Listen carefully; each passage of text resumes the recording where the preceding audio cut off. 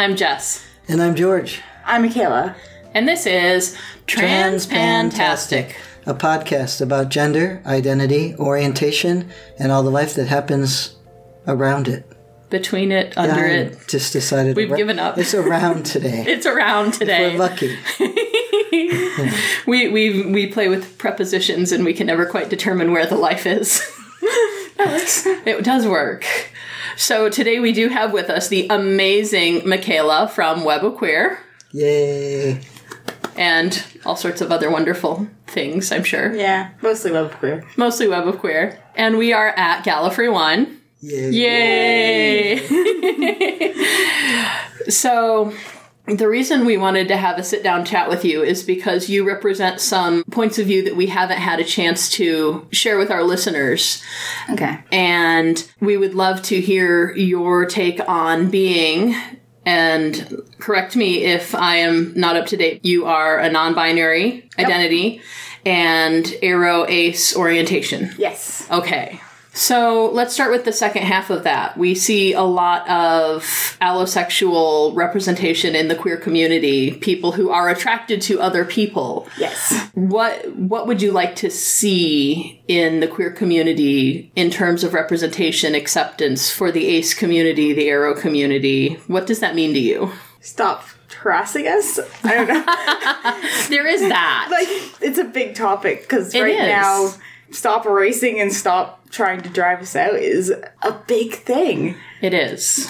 Unfortunately, I spent my entire Pride Month last year getting hate from allo queer people, so... That's frustrating. Yeah. Terrible. There's a lot of, you're not queer enough, you don't count, you're not oppressed enough. You're just straight people trying to infiltrate the community. That's frustrating, and I understand how that feels because as a non-binary person, I also get you're not queer enough. As a pansexual, you're not queer enough. You're not gay enough. You're not trans enough. Yeah, and if you look at the arguments, quite often you can replace ace or aro with bi, pan, or trans and see the exact same arguments that are used. There's very little that is new. It is all recycled with new targets. It very much is. And that doesn't surprise me because, no matter what the marginalized community is, and you see this, post-Reconstruction in the South, that other marginalized communities will still look for more marginalized communities to feel better than.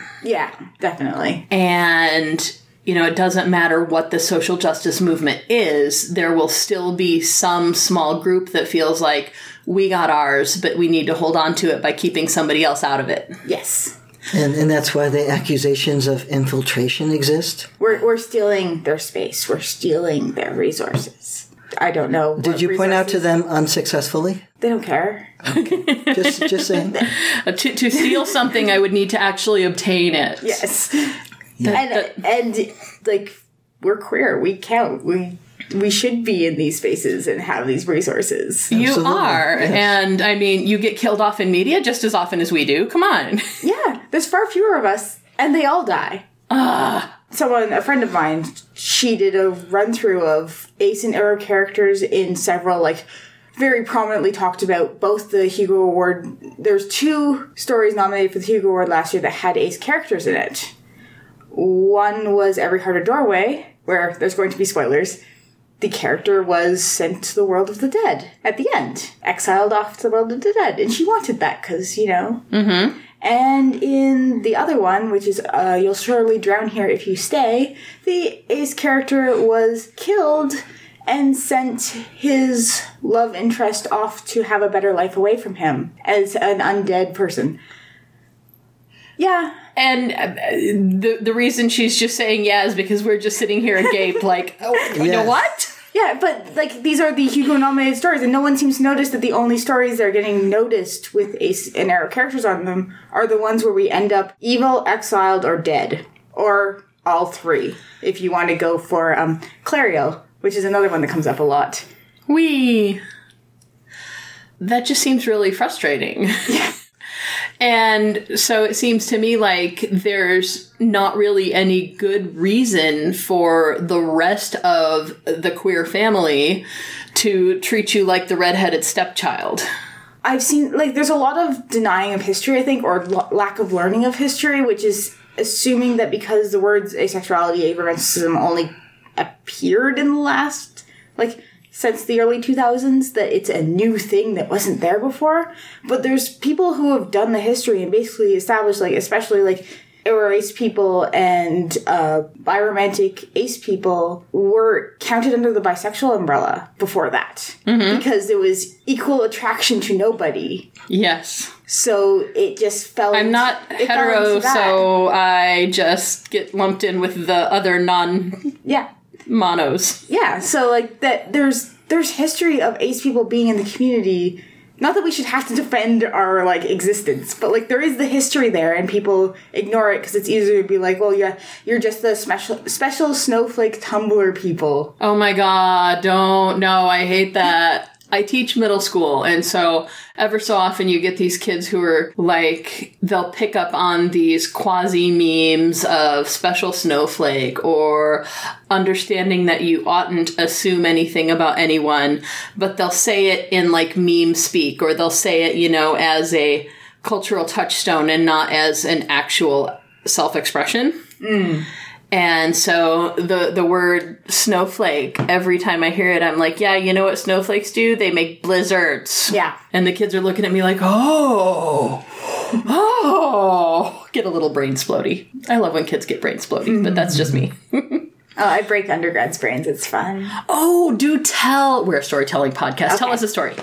So I'm currently a grad student doing my master's in aerospace engineering, which means I am teaching second year dynamics, which is for mechanical engineering students generally one of the harder courses they take. Right.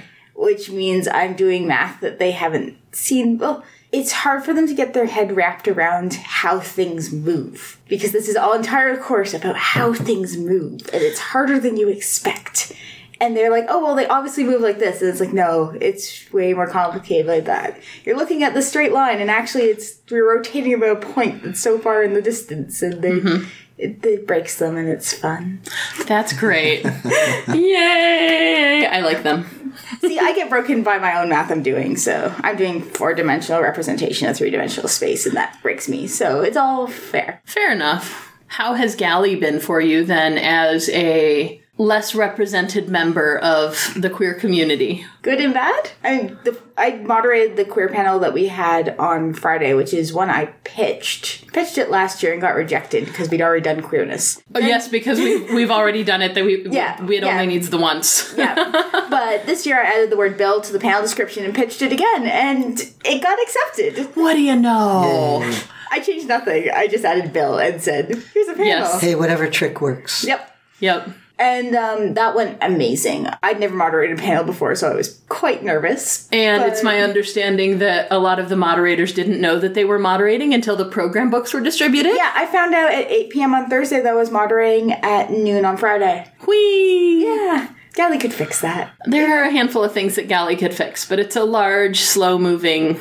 Oh, yeah. I get it. It's just, I've seen a lot of people who moderated this week and they're like, I really could have used more time. Yeah, really.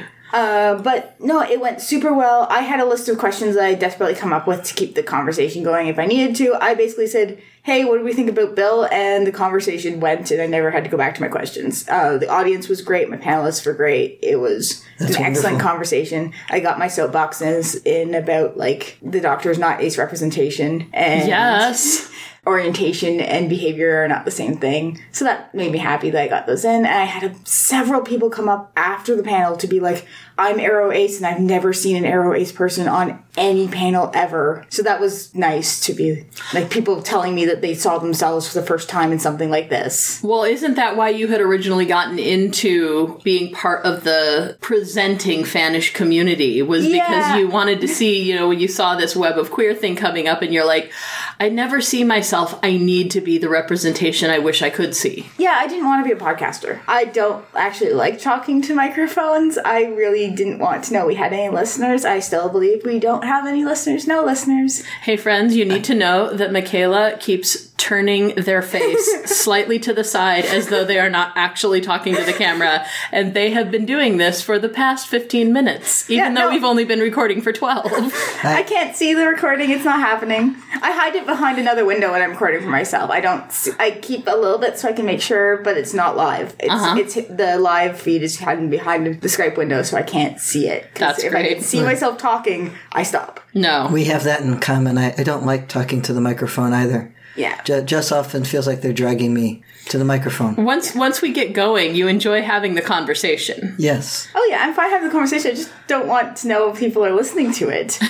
So I saw this call go out because it was like 3.5 years ago, and people have been talking about how there was no real queer Doctor Who podcast and how this was like a gap. Because there's Doctor Who podcasts about every random thing you can possibly think of. Well, yes. And some that you wouldn't think of. Many you wouldn't think of. And none were doing, like, it's just explicitly focusing on queerness. There's plenty of queer Doctor Who podcasters, but no queer Doctor Who podcast. So Paul Cornell basically put a tweet out saying that if such a thing existed, he'd promote it. Mm-hmm. And then the Nine Worlds Convention, which is a convention that happens in London in August, said, hey, if people want to get connected, send an email to this email address and we'll, like, connect you all. Right. So about 15 people sent emails in. Mm-hmm. And then only 5 of us ever actually spoke up in the email thread. And that became the Web of Queer. That is wonderful. Which works out remarkably, considering we are completely random. We cover, like... We've got an older gay man from Northern Ireland. Very conservative old guy who happens to be gay. Yes. He tries. He does. No, he's learning, like, he was never exposed to the stuff I was exposed to because in Northern Ireland, it's already, like, being gay is barely accepted if it is accepted. Right. So going past that is not even known, even within their, like, queer community. So... He's learning and he asks questions and he's doing his best. Yes. And then we have another gay man from England. Mm-hmm. And then we have a trans man who is pansexual from England. And then a bisexual woman from the US. And then me, who at the time the podcast started was identifying as aro, ace, and a cis woman from Canada. And then, well, that changed. Would you be open to talking about how that change happened for you and how that understanding worked itself out for you or how you're working through that? Sure. So it's kind of the podcast's fault. They do that. Yeah, they do that. So I never really heard of non-binary before I started the podcast because I also grew up in a conservative small town environment and, like, drastically opened my borders once I got to university. Like, I didn't know aro or ace was a thing until I got to university because I had access to dial-up internet from a family computer in the middle of the living room. So that wasn't being looked at. Right. So, but I hadn't encountered it until Josh, who's the trans man on our podcast, had mentioned it, and it was like, oh, that's interesting. And then didn't think about it anymore, and then had a slow-moving identity crisis over 3 years that I kept trying to ignore and occasionally freaking out at Josh and then, like, pretending it wasn't happening. And then it decided it didn't want to not happen anymore, so... We can identify with the slow-moving identity crisis. How long did it take you to transition? A long time. Decades. Decades, yes.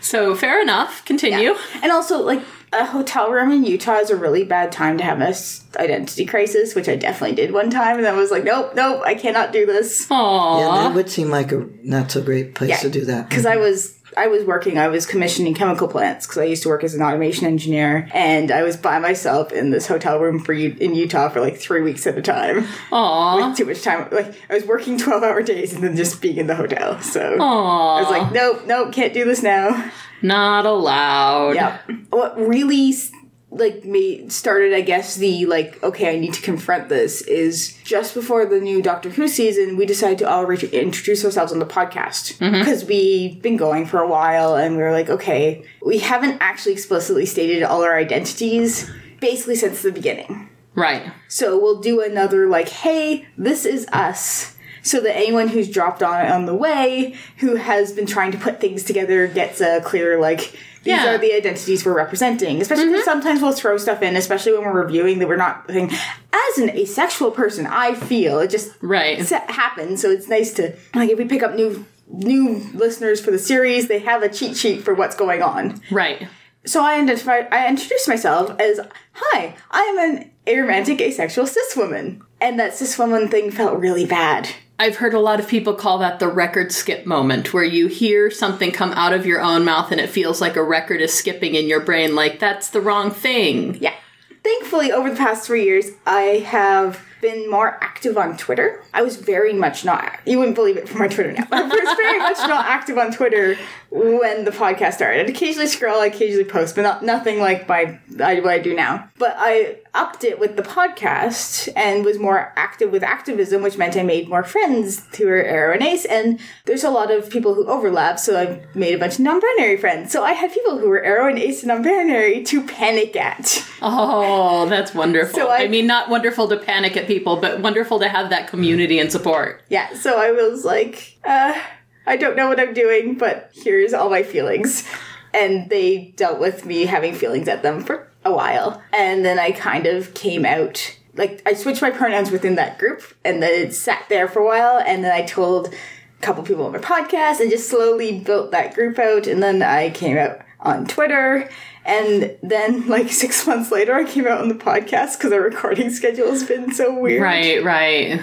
We have a harder time producing than recording because we're very careful about what we put out because of the content we're covering. So sometimes there's quite a delay or we just need to push this episode. And it was just, it never came up. It never happened. I was like, I kind of need to come out on the podcast because not everyone follows me on Twitter. Right. So I was like, there's no good time to do this. So I just dumped in a little, by the way, need to update things. Yes. And I attached that to the Christmas special review because I figured people would probably actually listen to that. Yes. I remember hearing that and thinking, oh, good for them. Yeah. And then the next episode we put out was recorded like 6 months ago and had she, her pronouns for me because we were expecting to put it out before. Right. So I had to record I've heard those little disclaimers on the past few, It's like, they're not misgendering me. This was not supposed to go out in this order. Right. Fair. As a non-binary pansexual person for whom, I liken gender I've used the analogy that gender is written in BASIC and my brain is written in Ruby. They're not even the same operating system, let alone similar languages. My lack of identification or tangential identification with gender for myself and the tangential nature of gender's effect on my attractions are pretty clearly related. But then there are some people for whom it's not. And then for you, how does that play out in your world? Or have you really sussed that out for yourself yet? Oh, part of the reason I was panicking at people is I can't put things in boxes. I can't figure out what part is the gender part and what part is the identity part. And it feels all confused that I like things in boxes. I like to stick labels on things. The engineer likes things neat and tidy and labeled and organized? Yeah. No. I'd have never guessed. Me neither. No clues. So it's all kind of a weird jumble that doesn't make any sense. But I guess, like, for me, I don't experience any attraction, which is not true of all aro-ace people. There's all different kinds of attraction, but I don't experience any of them. As far as I'm concerned, attraction is something I'm taking on faith that it truly exists, because I doubt that many people are telling me lies. Fair. But it's not something that makes sense to me, so it's just not something I can really conceptualize, if that makes sense. I think that's a great way to explain it. Yeah. Yeah, that's perfect. There's a nice Nin quote that I often reference, that we don't see the world as it is, we see the world as we are. And so to be able to get out of your own headspace, you do have to take it on faith. Yeah. That this is the way the world is for you. Which I think, for me, makes it so frustrating that people aren't willing to take your statement of identity and orientation on faith. That really is the way the world is for you. Yeah. But, like, attraction doesn't exist for you. How does gender exist for you, or does it? Like, is there gender? Is there tangential? Is there both? Is there neither? Is there something else? We're still working on it? It's a weird blob. It's a blob. I've heard a lot of people identify themselves as blob or squiggle. Squiggle's a common one. Squiggle's a good word. No, Yes. I don't know. I know cis woman feels wrong. I don't know what feels right. That's fair. I think that's a step that a lot of people take in their exploration of their identity while they're still figuring all of it out. Yeah. And, like, I'm not convinced that they, them is right, but it is less wrong than everything else. Very good. It's closer to the truth that you can find right now. Yeah. So maybe that will change, maybe it won't. I don't know. It's allowed to change, and that's another thing that I think people get policey about. Yeah. Well, sometimes it's not so much that it's changed, it's that you are able to define it and then have a definition that other people can understand as well. You know, you have your own, first have to find your way to understand it. Like, to me, it makes sense that there are, I don't have to take it on faith that some people are not attracted to other people, you know, as you would see on any probably TV channel you turn on right now. You would see these storylines of attraction and, you know, romance and such, and it doesn't seem odd to me at all. It just seems, of course, there are people who don't find themselves in that world, but I can understand that lots of folks can't understand the definition, even once you find one that you can explain to yourself, and then maybe can explain to them, they still don't want to accept it. And one thing I think I've found, like, a thing I've noticed is, like, people my age are more comfortable in general. These are big generalizations. Oh, yes, absolutely. With trying things on, switching, like, it's okay to try something on and then put it away if it doesn't work. Whereas I find people 10 years older than me, like, I'm late 20s. Yes. Are much more, you must figure everything out before you announce something. In my experience. There's a sense in the community, especially with non-monosexual and non-binary gender, that a lot of people grew up being traumatized by being told that it was a phase. And so if you do try on something, and if it is a phase for you to try this on and then say, this one doesn't fit, let's try something else. And if you go through multiple phases until you figure out what's right, or if your identity is like some of our friends are fluid, and if it does go through phases of this day I feel more like this, or that day I feel more like that, then there's this sense that you're building right back into those same, what's the word I'm looking for? Hurtful stereotypes, yes, that, you know, oh, you're giving people ammunition to say that it's a phase. Yeah. And so I think that one thing I've heard recently about that is that the moon has phases, but it doesn't change who it is. It just changes how it expresses itself or how we see it. But it's still the moon. Yeah, that's a good... I like That's that. good. I like that, yeah. And, like, I think there's also a US-Canada thing happening here, because, like, equal marriage was passed in Ontario when I was 11. Mm-hmm. So I learned about marriage equality in the sense of me going, why do people care, when it was being legalized. Right. Like, I didn't see the fight, because I didn't know it was happening, because I was a kid.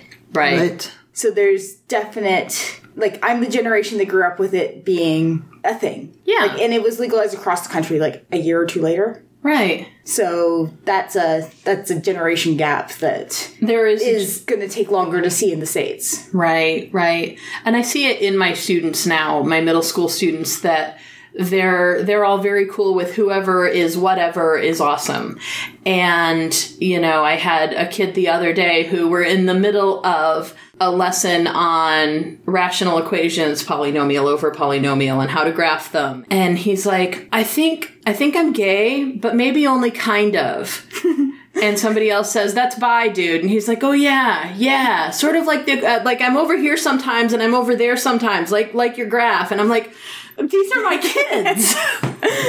And yeah, so it is a generational thing, and there is also a locality thing. Oh, definitely. Where I grew up was not that. I mean, it's probably very liberal compared to conservative U.S. standards. Possibly, yes. Most likely. Most things are. For Canadian standards, I grew up in a fairly conservative place. Right. Because small town, and I left. Yes, and understandably so. Mm-hmm. And going to university was far away was a good idea because for a lot of queer kids it is, yeah. Not that my parents weren't from there and they left after we were all grown up, but so my parents are generally more liberal than the surrounding area, but it's what you're exposed to. It's the kids you're going to school with.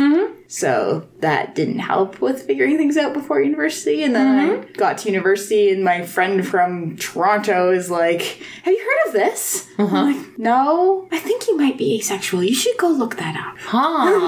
That's good. I was just thinking, so we're talking about processes and getting to the point we're at now, and what are some of the things you think might be ahead, whether they're, in this category of self-discovery or, as you said, as in your career and so forth, or other projects coming up? What is your future? What is my future? That is a scary question for someone who's a year left of grad school. I don't know. Podcast is still going, so that'll keep going. Watch more Classic Who. I'll get there eventually. We're making progress. You are. I'm still doing that. I do a project of reviewing old science fiction stories, which gets me a lot of hate on the internet because people do not like you to criticize the classic science fiction stories. Oh my. And say, hey, these could really use some actual characters, and maybe some women might be like an improvement. It's hard because, what feels good, not what feels, but what feels like good content now and what was probably progressive then are two very different things. And so it's hard to analyze things like that. So I have to look into what you've been up to because I haven't seen any of that. Yeah, the point of the project is that someone was arguing that, the only proper way to introduce young people to science fiction is golden age science fiction, which is defined as when he was 12. So a friend of mine who's also in his 50s decided to test this. So he got a bunch of 20-somethings who either, I'd read science fiction before, some weren't science fiction readers. He got 20-somethings because he felt 50-year-old men looks for teens wouldn't go over that well for a Probably not. Yeah. It's doesn't want to be the creepy old man. Yeah. So, no. Yeah. So he got 20-somethings, which wasn't quite the target audience of the original complaint, but was as close as he was getting. Right. And every other week we read an old science fiction story from early days up until, I think he said 1980 was his cutoff. Mm-hmm. And we write short reviews about the story and what we thought of it. And I generally go, yeah, no. Because I am applying modern standards. I'm like, if the point of this project is getting young people into science fiction, then I'm not taking these stories as they were written. I'm taking these stories as they are now. Exactly. Which and at that point, yes, lacking. Definitely. And in that vein, I would say, yes, absolutely, modern standards is where you need to strike that balance. And they aren't intended to be reviews so much as reactions, because that's what the mandate of the project is. Right. So we've been doing that for a couple years now. Very fun. And it's going well. I need to figure out if I'm doing more grad school or getting a real job sometime in the next year. So, defend the thesis. You'll get there. Yep. What's it on, can I ask? Yeah, I'm doing motion algorithms for flight simulators. Fun. To make them feel more realistic for a larger range of motion. Nice. Now, is that motion gimbal set in the seat, or is that motion for the graphics, or what motion specifically? I'm doing the physical motion. So I pilot in a seat in an enclosed space, try to use motion tricks to make them think that they're experiencing a wider range of motion than you can actually produce. Moving the seat, moving the cabin, etc. Yes. Got it. So doing all the math that decides what's going to happen. Nice. Right. It's weird math. Yes. Yeah, I've seen a lot because I peripherally involved in book Twitter. Mm-hmm. I didn't really ever set out to be involved in book Twitter, but I somehow ended up there. And a lot of thing I see is people who are very pro-diversity, pro-activism, whatever. As soon as it becomes Ace or Arrow stuff, they vanish or think we deserve what we get. That's really frustrating. Yeah, I literally, there was a writing workshop that was specifically about writing other people's experiences that happened. This was happened a couple years ago. And so the person that was running it put out a tweet about a workshop they were running about bisexuality. Mm-hmm. And they're like, whether you're a straight writer, a gay writer, or a bisexual writer, you should take this workshop because if you're straight or gay, you don't understand all the things you could get wrong with writing bisexuality. And if you're bi, you still can have all the internalized stuff. Yeah. So Correct. I quote tweeted, it said, and if you're ace, you don't exist. Because, like, this is Yes. supposed to be about writing other... Yeah. And just complete... Like, it's the irony. constant low-level erasure that each little one thing seems so small until you realize it's every single day. Yeah. And I got back this reply about how, well, because ace people are marginalized, like, we don't need it because we wouldn't perpetuate it. I'm like, you're saying that bi people would perpetuate it, but not ace people? Like, we're not magic. We are not perfect just because we're ace. And No. it's just trying to cover the erasure. No. And then that same person started subtweeting me because I've been tweeting about another issue unrelated to that, because there's always something happening when it comes to ace or arrow erasure, harassment, you name it. And they basically, this person tweeted that, like, if you're attacking me for no reason, why do you think no one comes to help your community? And just, That's not how we do this, folks. yeah. Like, That's not how we do this. yeah. And just, it's all little stories like that. I could run through 10 equivalent stories of stuff like that, where it's small, but it's constant. It is. You can go through the whole how Arrow Ace Jughead or Bust was received, which was a hashtag that was put I out remember when- that, yeah, with... Because Riverdale decided to straight wash Jughead. Because he's canonically Arrow, Ace, and Touchiverse. And there were all these things talking about how wonderful Jughead was and how wonderful, like, Jughead and Betty were together, or I think that's who he was dating. I don't care. Whatever girlfriend they paired him with. Like, they straight if washed he him. is canonically in the comics this one thing, and then a TV presenter for the sake of, producer, writer, whoever, You have to see Jughead as a human. because aces aren't. Oh, that was from an interview. Yeah. Fuck.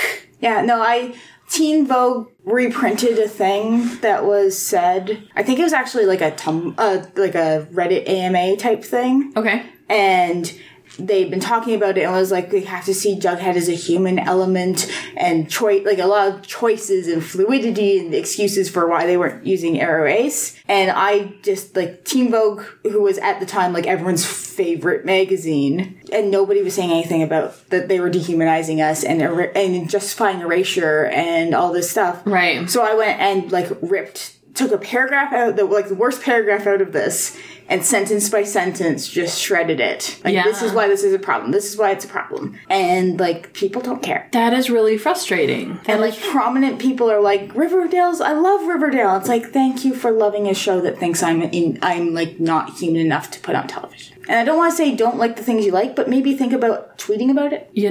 Right. Because if it was a gay character they did it to, people would not be doing the same thing. And I hate to call it Oppression Olympics or whatever, but, like, the standard for what people will accept for Arrow, Ace, erasure, hate, whatever, allo-queer people will be like, oh yeah, that's fine. When they would not accept it if it was about an allo-queer person. Right. And we saw some of this and are seeing some of it again with the trans community. It's again, not playing Olympics, but this is just a thing that happens, that they're like, well, as long as they're not oppressing the largest minority group, then we'll let them get away with the smaller minority groups getting oppressed. Yeah. And actually, there's also a contingent of gay people who argue that since Jughead never showed interest in girls, he was gay, and taking him as Arrow Ace, despite him being Arrow Ace in the comics canonically, is erasing a gay character and homophobia and, like, how dare we? And then harassing people about that. That's common. Like, any Arrow or Ace headcanon always gets met with accusations of homophobia. Always. Because they see their headcanon as more valid, more necessary, more everything. When I see things like that, for me it ties back to the cultural experience of having been told that you shouldn't be gay by religious communities, for these other people. And, that there are whole, like, camps and compounds and cults and I hate to call it that, but that's really what it is, where they will take you to this facility and try and brainwash you into not being attracted to the same gender. But then, if you need to be celibate, that's okay. And so, these people are feeling like, if you try and make us like we're celibate, then you're perpetuating that same injustice. And that's not what it's about. And, like, people like to say ace people and aro people aren't oppressed or aren't harmed for our sexuality. But when you look at the statistics, when people bother to take statistics about us, we are usually one of the highest, if not the highest, rate of assault. Mm-hmm. And I've had a number of bad experiences, especially in undergrad, because people want to fix you. And they think they can. And without a certified partner... they will be all over, if there's no man to defend you or a man to object to claim you, If you're not being objectified by someone else, then let me do it. Yeah. That's so frustrating. Yeah. So. Yeah, I'm not even sure where to go with that. I mean, I understand, being a trans guy, I understand something about the way men work differently than I did before testosterone, and that's a large driving factor in the way that they approach things. And I understand the culture that they grew up in is very different than the culture I grew up in. Yeah. And so if you combine those things, that's what I felt as a person raised as a female, the most threatening thing to my life and well-being for most of my existence. That drive in the male culture and the testosterone bringing such a sexual drive to things that they can't see clearly, and they're not taught to see clearly. And there's no... Our culture doesn't teach them self-regulation the way it should. Yeah. It does not at all. And excuses their behavior. It does, yeah. It says, this is fine because you're a boy. Do you, in your interactions with the Aro Ace community at large, see some of the similar experiences with male Aro Ace people, or is there a lot of variability between female presenting experiences and male presenting experiences? The online Aro Ace community is very much women and non-binary people. Okay. There are very few men as a percentage. Mm-hmm. And a lot of it is probably culture. It's a lot less acceptable for a man to not be interested in sex all the time. Not that that's what asexuality is, right? But that's the perception. And that was what I was wondering. Like, if you're familiar with any men's or male-presenting people's experiences with being told that man up and get a woman and... Oh yeah, it totally happens. And I think it's the reason why there's so few of them active in the community is because it's women, like, in this giant stereotype sense, are not supposed to be interested in sex, in, like, heavy air quotes. Yes. So it's not... I don't want to say it's considered acceptable, because 100%, if you say you're asexual, then that becomes a whole other list of, no, that's not okay, that's not real, you're too young to sort that out. Apparently I will be too young for the rest of my life to know that is true. Oh, for fuck's sake. I have asked people when they said I'm too young, I'm like, at what age will I be old enough to know? If you're asexual, you must be Peter Pan. That's it. Yeah. That's what they've said. Yeah, pretty much. Yeah, because you're just a late bloomer. That's all the stuff that gets thrown at women, whereas men aren't even expected to go that route. So I wonder how many of them just don't even realize that there is an identity for them to claim, because they don't feel they can explore that at all because it's so unacceptable. Mm-hmm. Right. I can see that happening. Mm-hmm. I could see that as a big possibility. So what's good in the world? Yeah, we better go to that. Yeah, I went... After all the difficulties we encounter on a moment-by-moment basis. Yeah, you let me rant, which means I'm just going to go negative and cynical, because that's where I go. Well, and like I said, we are advocacy through storytelling, so the rants are valuable. I really believe that they are. It's the truth. I went and saw a panel about Cassini today. That was fun. Ooh, yay. Yes. Yes, I'm loving the existence of, although I haven't had a chance to go and experience, the science track programming. I've seen more science track programming than I see the guests. That's fun. Like, like, as in, I haven't gone to a single event with a guest yet, but I've been to lots of science panels. That's very And fun. I may have used the existence of the science panels to convince my supervisors that this was a good idea. Good very job. I think they would let me go anyway, so I was totally selling the, like, they do a NASA track, and I can see all these things and talk to these people. Oh, Perfect. that's wonderful. That's That's a wonderful. very good thing. Yay! And So much fun. I love, like, one thing I really like about being here, people ask me what my research is, and I tell them, and instead of backing away and looking concerned, they ask follow-up questions. That's so great. That's nice. Usually people who are not actually in aerospace engineering are like, that sounds scary. Let's change the topic. But people here, even if they don't get the math, they're like, that's really cool. Yes. It's just a different mindset of people that are here in general than I get in is. regular population. It's true. It's true. And I think that's a thing that not only happens in geek-centric spaces and fandom-centric spaces, but also Galley in particular, like the entire volunteer-run aspect of it and the fact that for coming up on 30 years now, it has been one big happy family. Yeah, Galley's older than me. It is. Yeah. It's true. But, like, the culture here is why I keep coming back. Yes. I would not be crossing the continent for the guests. Like, it's great, but I don't care enough. Right. But my first galley, I came by myself. Someone I knew had a ticket, she couldn't go. So she gave me her ticket, made sure I had ribbons, and sent me to galley. And I was like, I've never been to a convention before. Oh. And I've crossed the continent to a foreign country to go to my first convention. Because apparently I don't start small. Aww. And Well, technically Galley is kind of small, but, you know, compared But to... that's a the big getting trip. there But was it's still, not. it is big. Yeah. Yes. And, yeah, no.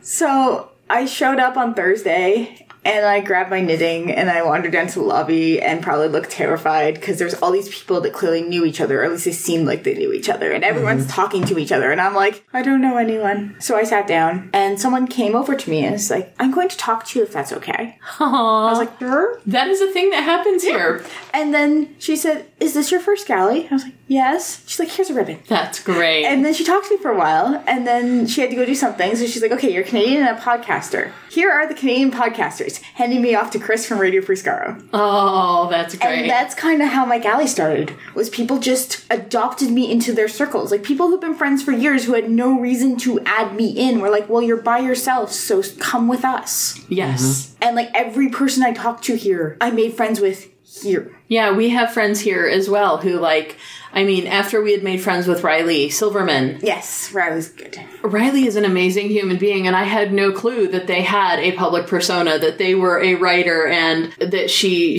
does comedy, and she does all these amazing things. And I'm just like, oh, that's my tall friend with the gray hair. Yeah.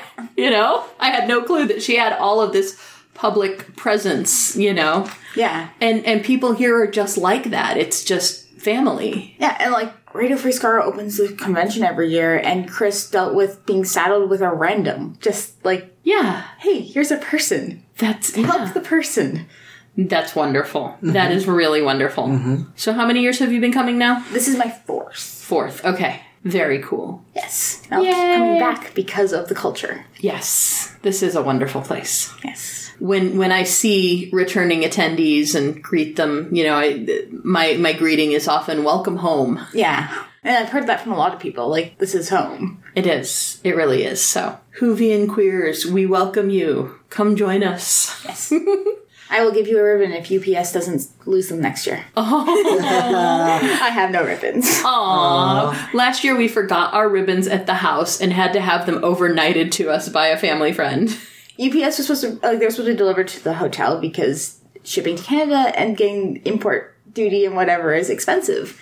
And I did this last year and it worked great. But this year UPS decided that my package fell off the face of the planet, so I have no ribbons. Well, if you need another place to have them sent this coming next year, let us know. I'm sure there are more than a few people who would be willing to... It was entirely a Ribbons Galore had a sale that ended at the end of the year, and it was January 31st, so I was like, oh no, I have to do ribbons, so I didn't have time to coordinate with anyone, so I was just like, okay, Fair. hotel. Yes. I didn't think it would be a problem. Apparently It shouldn't have been. They should have got here, yeah. Yeah. Oh, well. You can always say now, and that was the year my ribbons didn't show up. Yeah. See? Well, is there anything else that anyone wanted to say or share before we wrap up? Okay. All right. So is that it? That's it.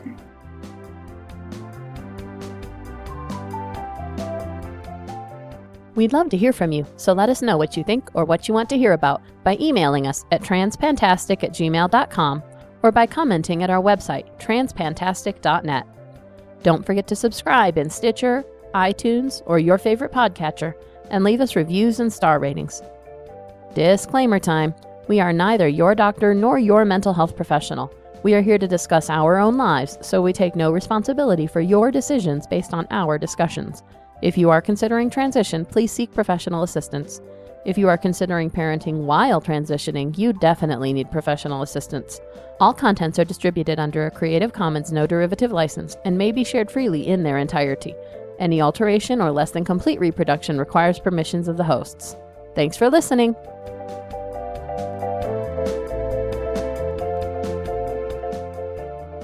Try again. There it is. Haha. All right. As we all stare at the screen. Well, you usually want a few seconds of quiet, so I do. try to hold still. No, you're good. I appreciate that. Okay. And this is Sorry, dear. I was in another zone. I've noticed. Are you okay? Yes. It very much is. As I flip off the emergency vehicles out the window. I'm used to this.